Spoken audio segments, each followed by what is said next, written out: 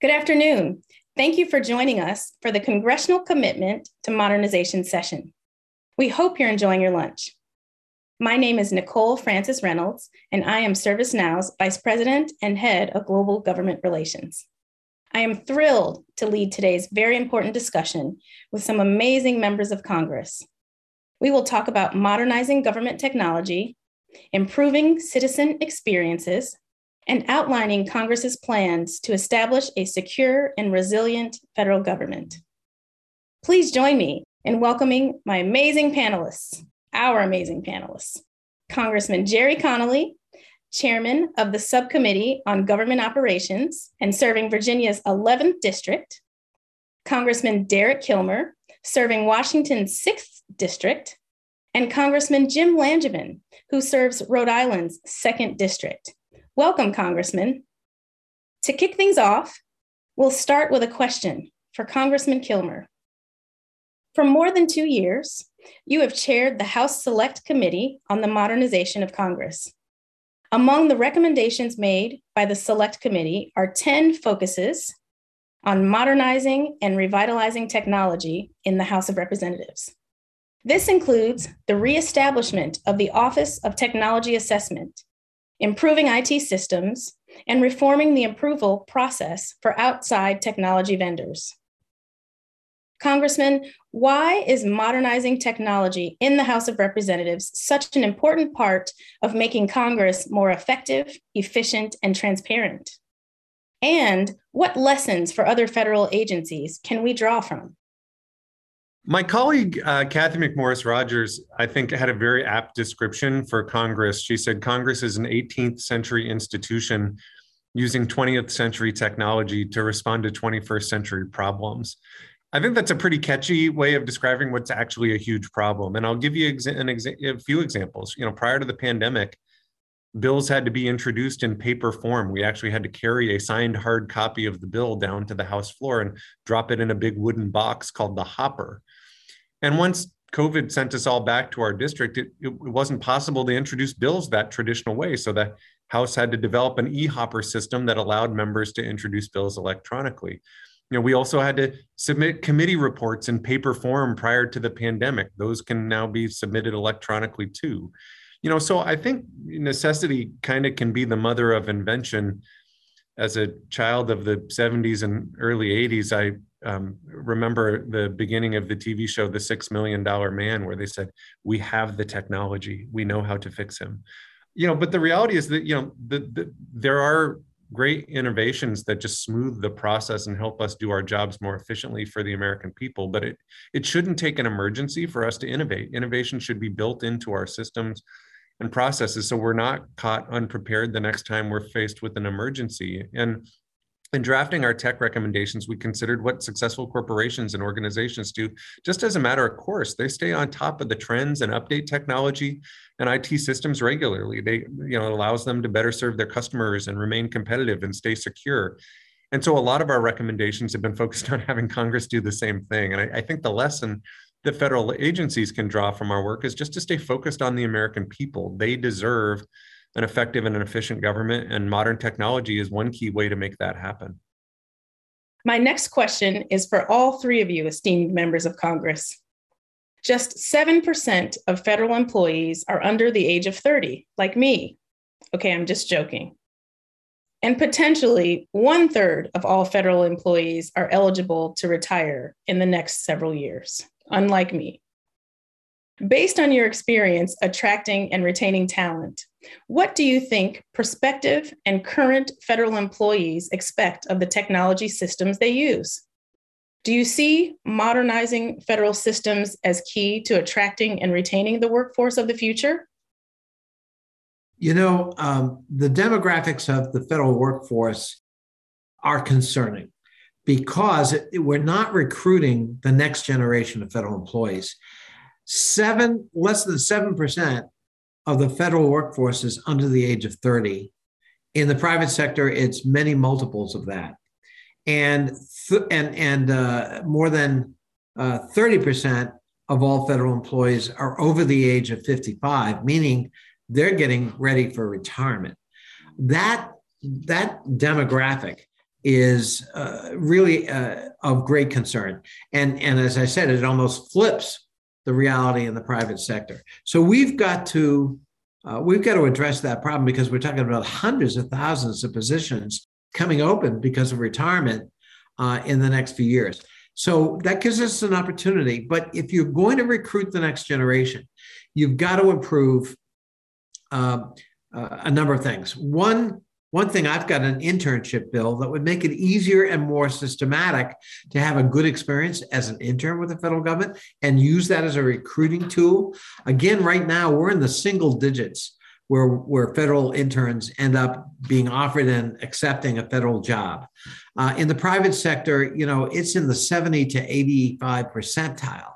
So we're, by factor of, 8 or 9, we're way behind the private sector, and that what a missed opportunity, right?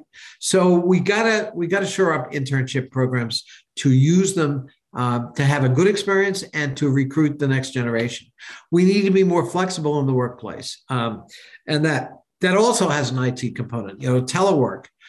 We've shown in the pandemic telework works, but the next younger generation of workers expect that kind of IT flexibility in their workplace. And so a rigid rules-based environment is not going to work for younger generations if we want to recruit them to federal employment. And so making it a more flexible workplace. And then finally, make it easier to be hired by the federal government. I mean, it's really a complex process. I would argue that, frankly, when you look at how you apply for a federal job, it's discouraging.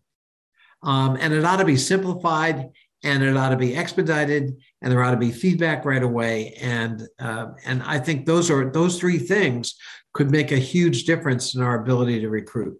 But we're not there yet. And we're still in a very, very juridical mindset about becoming a federal employee. And then what you do, the terms of reference within the workplace itself. And that's not going to work with younger generations. Yeah. So recruiting and retaining talent is really essential to the future of strengthening the workforce, strengthening our network, strengthening our cyber defenses, and a whole level of things. We need that type of expertise. Just recruiting and retaining dedicated and capable federal employees is, of course, a multifaceted effort, right? And I think part of that effort needs to be, meeting the employees' basic expectations of having technical tools, work environment, and resources that certainly that they need to succeed. This is, of course, an ongoing effort, and certainly we've made considerable progress. But I have to say, considerable work still needs to happen. We're not there yet.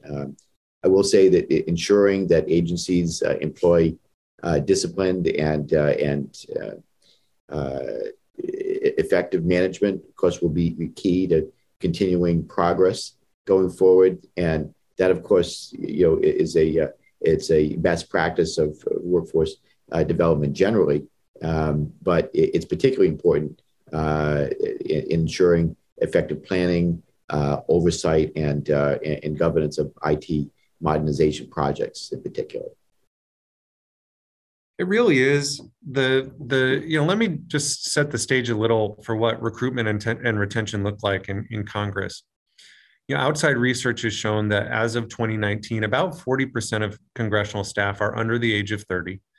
According to a recent House Compensation and Diversity study, the average tenure for staff and member offices is 2.5 years in their current position, and just a little bit over 4 years in the House of Representatives writ large. So one of the biggest reasons that staff cite for their desire to leave the Hill is office culture. And while that can mean a lot of different things, there's no doubt that technology plays an essential role in Congress's ability to recruit the next generation of workers. Young workers today expect technology to just work. They've been raised in a high-tech environment and are used to it working seamlessly. Government technology needs to be able to meet that standard if we're going to retain those workers. If the pandemic, I think, has taught us anything, it's that workers of all ages are coming to appreciate the flexibility that telework has given them, I don't see that trend reversing, and government technology needs to be able to support a workforce that works remotely from time to time. That means ensuring that the files and software and communication devices that staffers use work seamlessly, whether they're in the office or working from home. The reason this ought to matter to the American people, too, is when we see that level of turnover within Congress, it erodes the ability of Congress to solve big problems. And right now, I think the American people rightfully expect Congress to be able to solve big problems. We also see challenges, nature abhors a vacuum. And when we see that level of turnover, too often what fills that void is the voices of paid lobbyists. And that, I would argue, doesn't reflect the needs of the American people either. And so it is important that, and part of the focus of our committee has been the recruitment, retention, and diversity of staff. And I think, certainly compensation is one piece of that, but so is technology. Congressman Connolly, one of the challenges in upgrading federal IT systems is the budgeting and appropriations process. Beyond the disruption caused by short-term continuing resolutions, the use it or lose it nature of most agency funding, this means that there is little incentive to make one-time investments in upgrading legacy systems that will result in long-term savings and improvements in agency operations. The Modernizing Government Technology, also known as the MGT Act, and the Technology Modernization Fund, also known as TMF, are important steps in the right direction. But Congress has not yet, unfortunately, provided funding levels that meet the scope of these challenges. My question to you is, how can we work together to support funding streams and mechanisms that break the cycle of throwing money at legacy systems that don't provide the customer experience that the American people deserve?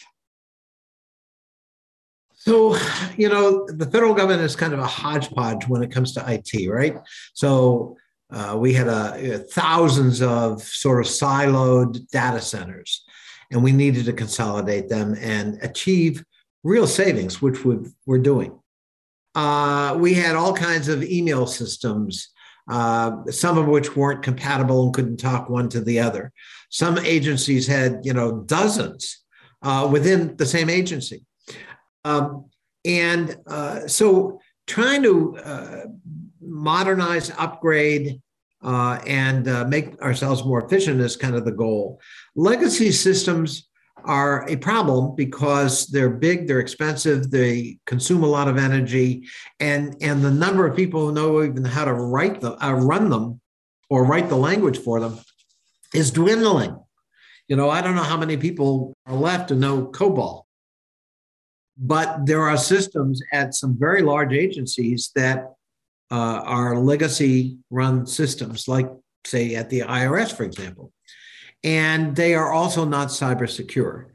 And so replacing them is the name of the game. But you put your finger on it in the question, how do we incentivize people to do that?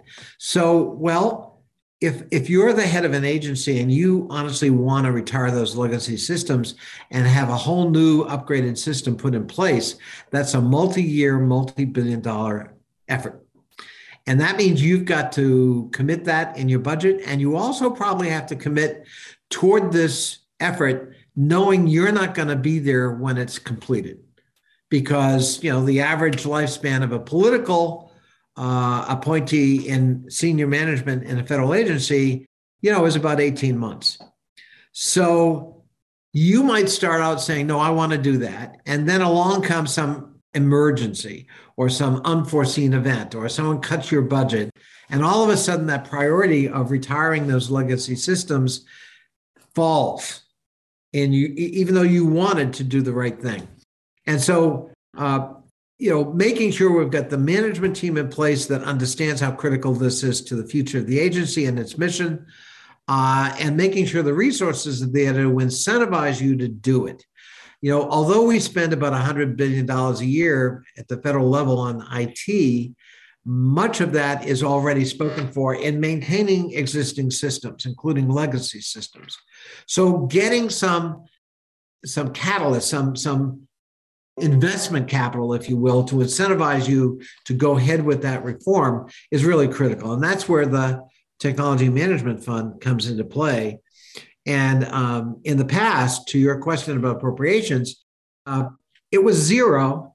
And we finally got the House Appropriations Subcommittee to give it $25 million. Well, that's not going to incentivize anybody.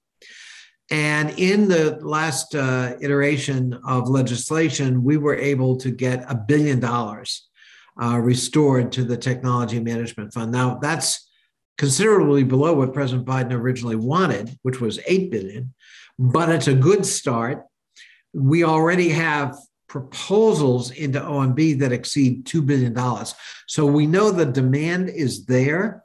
And I think going forward, we're going to be able to persuade members of Congress that this is an investment we have to make. But you've got to have some seed capital. You've got to have some incentive financially for managers to take that plunge and replace those legacy systems. My next question is for Congressman Langevin. Congressman Langevin, what do you see as some of the biggest challenges agencies face today in terms of procuring technology and staying on top of the innovation curve? Yeah, but budgets are always a big thing, of course. Local, state, and federal government face, fiscal constraints all the time, and you're always competing for dollars. But, I think we still have a lot of work to do in the modernization of critical legacy IT systems, which are still too prevalent among government agencies. Again, that goes to local, state, and federal. Some of these systems are dozens of years old and no longer supported with software updates and are written in older programming languages that really aren't widely used anymore. All of this makes maintaining those systems more costly and defending them next to impossible in a lot of ways. So upgrading from these legacy systems is fundamentally a resource problem. As we talked about, it's the Technology Modernization Fund, of course, helps agencies to obtain those resources. The $1 billion to the TMF in the American Rescue Plan Act last year was a much needed investment. That's a real shot in the arm toward meeting those resource needs. And I'd have to say that as agencies do move to procure new technologies, supply chain risk and management is also a key challenge. So we've seen numerous cyber attacks that leverage software supply chains for access, something really to be mindful of. And know the bad guys are looking, so we need to make sure they're closing off that avenue of vulnerability. And supply chain risk management is therefore critical for reinforcing federal cybersecurity as IT modernization progress. So I guess I'll just wind up by saying I also think that the widespread shift to remote work caused by COVID-19 pandemic has complicated modernization efforts for sure. And CIOs have had, to think about technology procurement and security considerations in the context of certainly of rapidly changing requirements for proper network management. So no shortage of challenges, but at least we could identify the scope of the problem. Now we've got to get to work on solving it. Resources will help go a long way to fixing things. I'd like to ask this one to Congressman Kilmer and Congressman Connolly. On December 13, 2021, President Biden signed an executive order designed to improve customer experience and service delivery for the American people and reduce the time tax that many Americans encounter when claiming federal benefits, financing a business, or filing their taxes. Key to that effort is modernizing IT systems and piloting new online tools and technologies. What customer experiences would you most like to see improved for the people you represent? And what are key considerations to ensure that technology helps us deliver those services efficiently, effectively, and securely? There's a few things that come to mind. I think for members of Congress, quality customer service often means quality casework on behalf of our constituents. Literally half of my district staff does casework, just trying to help constituents that are navigating a problem with the federal government, whether that be Social Security or the VA issue or an immigration issue or IRS problem, or lately it's been a lot of folks who are traveling for the first time in a long time and didn't realize their passport was expired. And so the Select Committee recently held a hearing on modernizing district offices and improving the systems we use for doing casework. We're also planning another hearing on how to create a more customer-friendly Congress, and technology will be a big part of that discussion too. I think there are several ways to improve the customer experience for constituents when they interact with the federal government. For example, one recurring frustration that I hear from constituents is that they never know where their queries to a federal agency stands. Why is it possible for me to track the status of my pizza order in real time, but not my service request with a federal agency? Another example, the Cases Act of 2019 mandated agencies to allow the use of e-signatures on various casework forms. And that act, unfortunately, has faced some resistance from some agencies and has yet to be fully implemented. In 2022, we shouldn't be asking people to print out hard copies and fax documents on a regular basis. So those are a couple things that come immediately to mind. Now, Congressman Connolly, the same question to you. What customer experiences would you like to see improved for the people you represent? And what are the key considerations to ensure that technology helps us deliver those services efficiently and effectively? From my point of view, the weakness in a lot of government portals, websites, and the like is they're complex. You have to do multiple clicks to try to find where you're supposed to go. They're not user-friendly, and we need to change that. And the pandemic kind of proved that, right? So in addition to the services you listed, during the pandemic, people needed to be able to get on the SBA website and try to access loans and grants to keep their small businesses open, especially people who weren't used to going to SBA for that kind of assistance. But remember, we increased the SBA portfolio by 30-fold in 1 month. We went from 20 billion to 600 billion. Supplemental nutrition assistance programs, especially with schools closed, a lot of families found that their kids weren't getting that daily school lunch, that they were getting at school. They needed supplemental assistance. Unemployment insurance. I mean, the system was just overwhelmed at the beginning of the pandemic. Unemployment, shot up to the double digits. Millions of people were flooding, various portals, both at the state and federal level. We changed eligibility to make it easier for more people to participate. We increased the benefits at the federal level. But all of that overwhelmed, 50 state unemployment insurance IT systems. So we need to improve that. The president's executive order is a very important first step. I've introduced legislation known as the FACE Act to make it easier for agencies to collect voluntary feedback on customers' experience, because right now, current law actually makes it very difficult to collect that kind of basic feedback. And if we're going to improve, we've got to have feedback from the customer, right? Any retail, any private sector entity would do that. So we've got a ways to go. The pandemic, I think, really showed strengths and weaknesses. We want to enhance those strengths and address those weaknesses to make it easier for the American people to access their government at any level. Congressman Langevin, how do you think federal agencies should be leveraging automation to improve FTARA and FSMA compliance, as well as other audit requirements? Yeah, so great question. Thanks for raising it. I think automation has significant potential in so many ways to improve agency reporting for these regimes.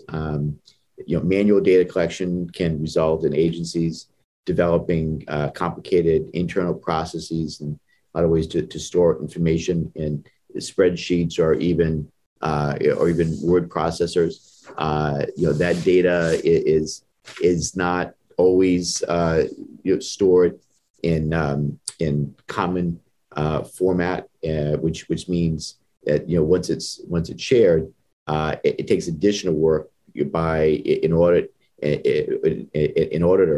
format before actually analyzing it. So moving to a standard framework that uses the same machine readable data formats across different agencies would make it easier. I believe it faster for those agencies to document the state and security of their IT systems. It would also make it easier to share the data in other ways for evaluation and reuse across the interagency. I would say that OMB appears to recognize this. Its new FISMA guidance from December 2021 actually directed the development of a strategy to enable automation of FISMA reporting, which makes a lot of sense. Which to me is really it's an encouraging sign of progress. This question is for Congressman Connolly. Often across the federal enterprise, IT funds are managed more by program offices and not by the CIO. As federal IT funding has grown, CIO authority for oversight and governance in some cases has not kept up. Do you think that this lack of authority holds CIOs back from fulfilling their missions? And do you think that CIOs should be empowered to manage and track hardware and software assets at an enterprise level across their agencies? So if you ask almost any private entity, any corporation, how many CIOs do you have in the company? Their answer is almost always going to be, well, what do you mean? We have one. Right. And in the federal agency, when we wrote the FITARA bill, there were 240 people with the title CIO spread across 24 agencies. And that meant a management system of this, right? That's not me, that's him or her. And nobody was in charge and nobody was accountable.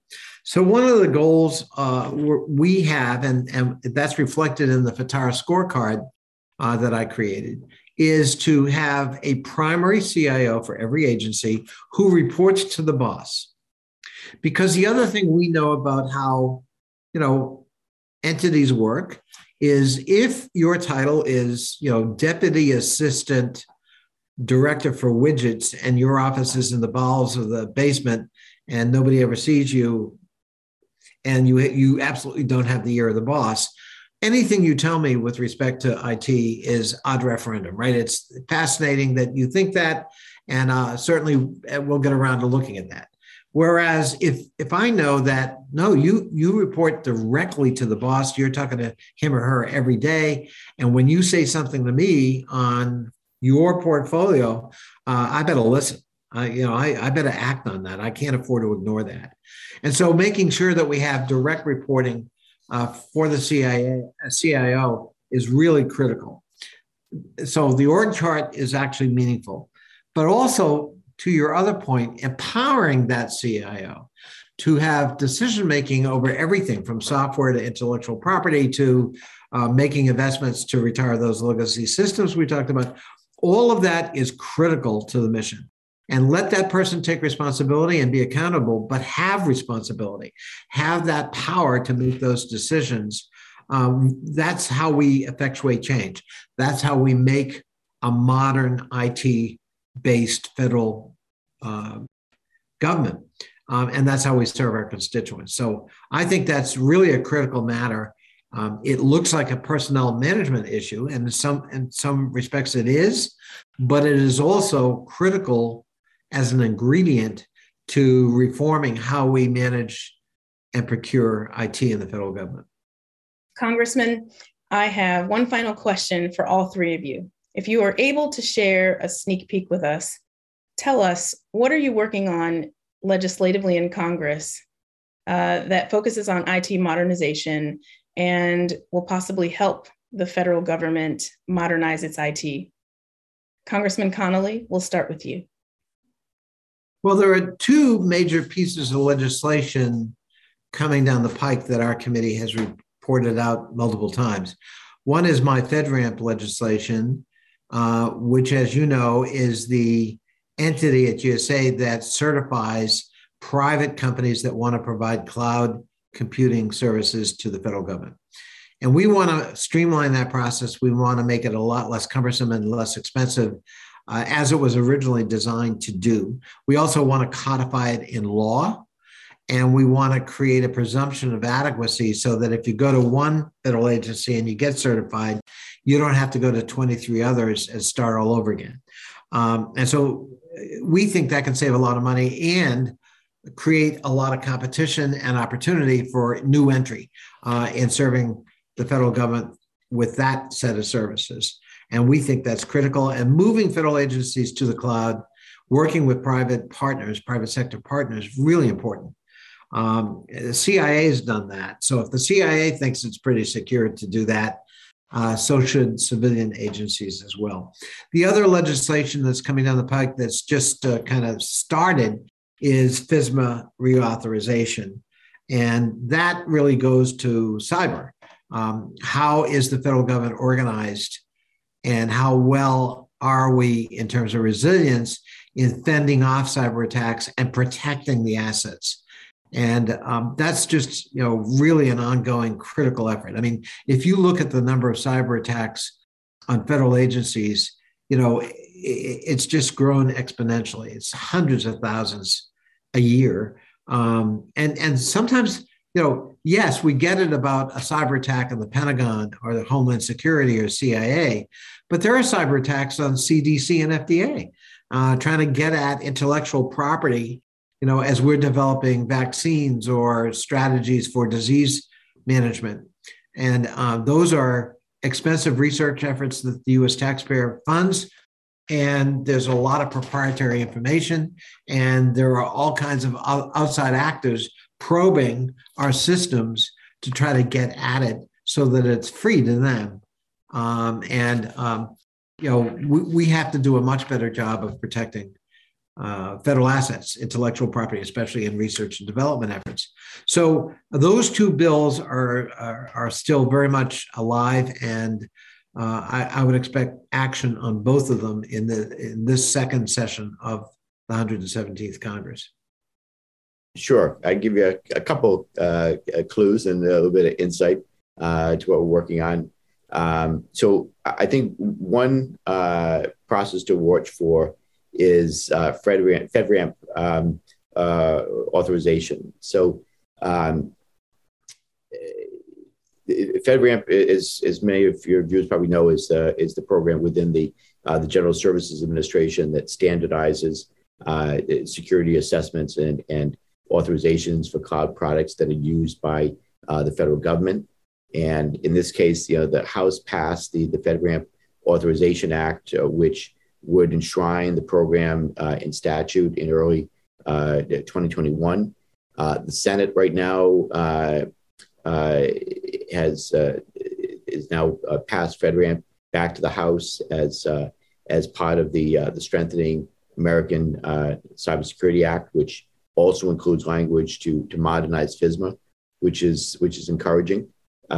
So through FISMA reform, I believe that we have an opportunity to improve security elements of IT modernization, shifting away from compliance-based system to one predicated on risk management. So we're not just kind of checking the box, if you will.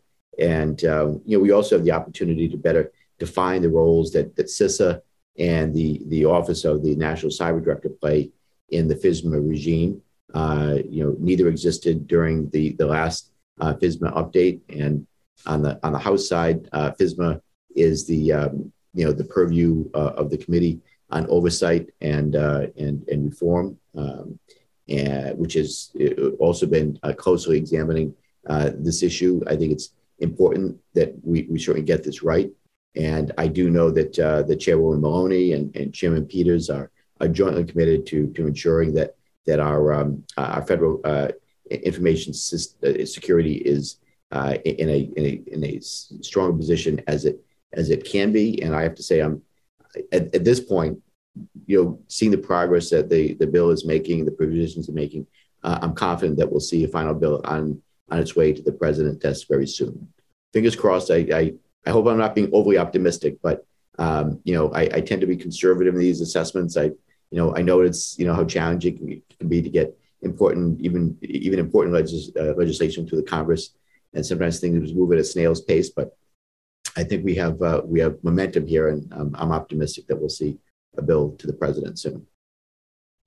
One thing I'm interested in is ensuring that the agencies continue to implement the Evidence Act of 2018. The Evidence Act was the most expansive effort undertaken by the federal government to change policies and increase the country's data infrastructure so that we're increasing the capability of lawmakers to actually engage in evidence-based policymaking.